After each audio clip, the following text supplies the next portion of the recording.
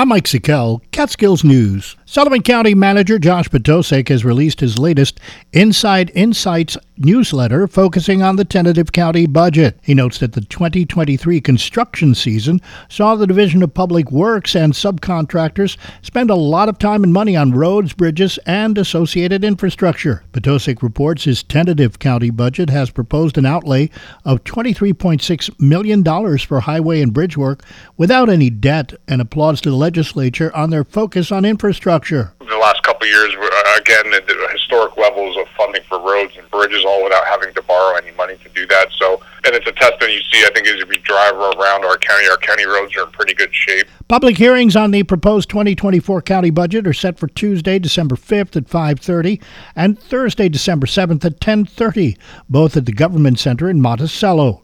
Written comment can be sent to the clerk of the legislature, Anne Marie Martin, by mail or email. More information and the county manager's newsletter can be found on the county website, available through the click list at WSUL, WVOS-FM, Thunder 102, and CatskillsNewsTalk.com. Nearly $23 million in New York State Community Development Block Grants have been awarded to 33 village, town, and countywide applicants across the state.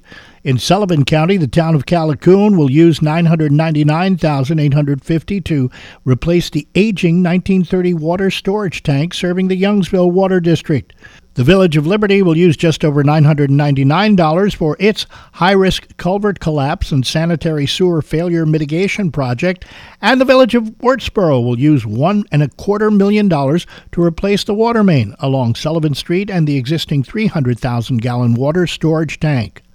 And many not-for-profit groups are hosting programs to make the holidays special for kids in need.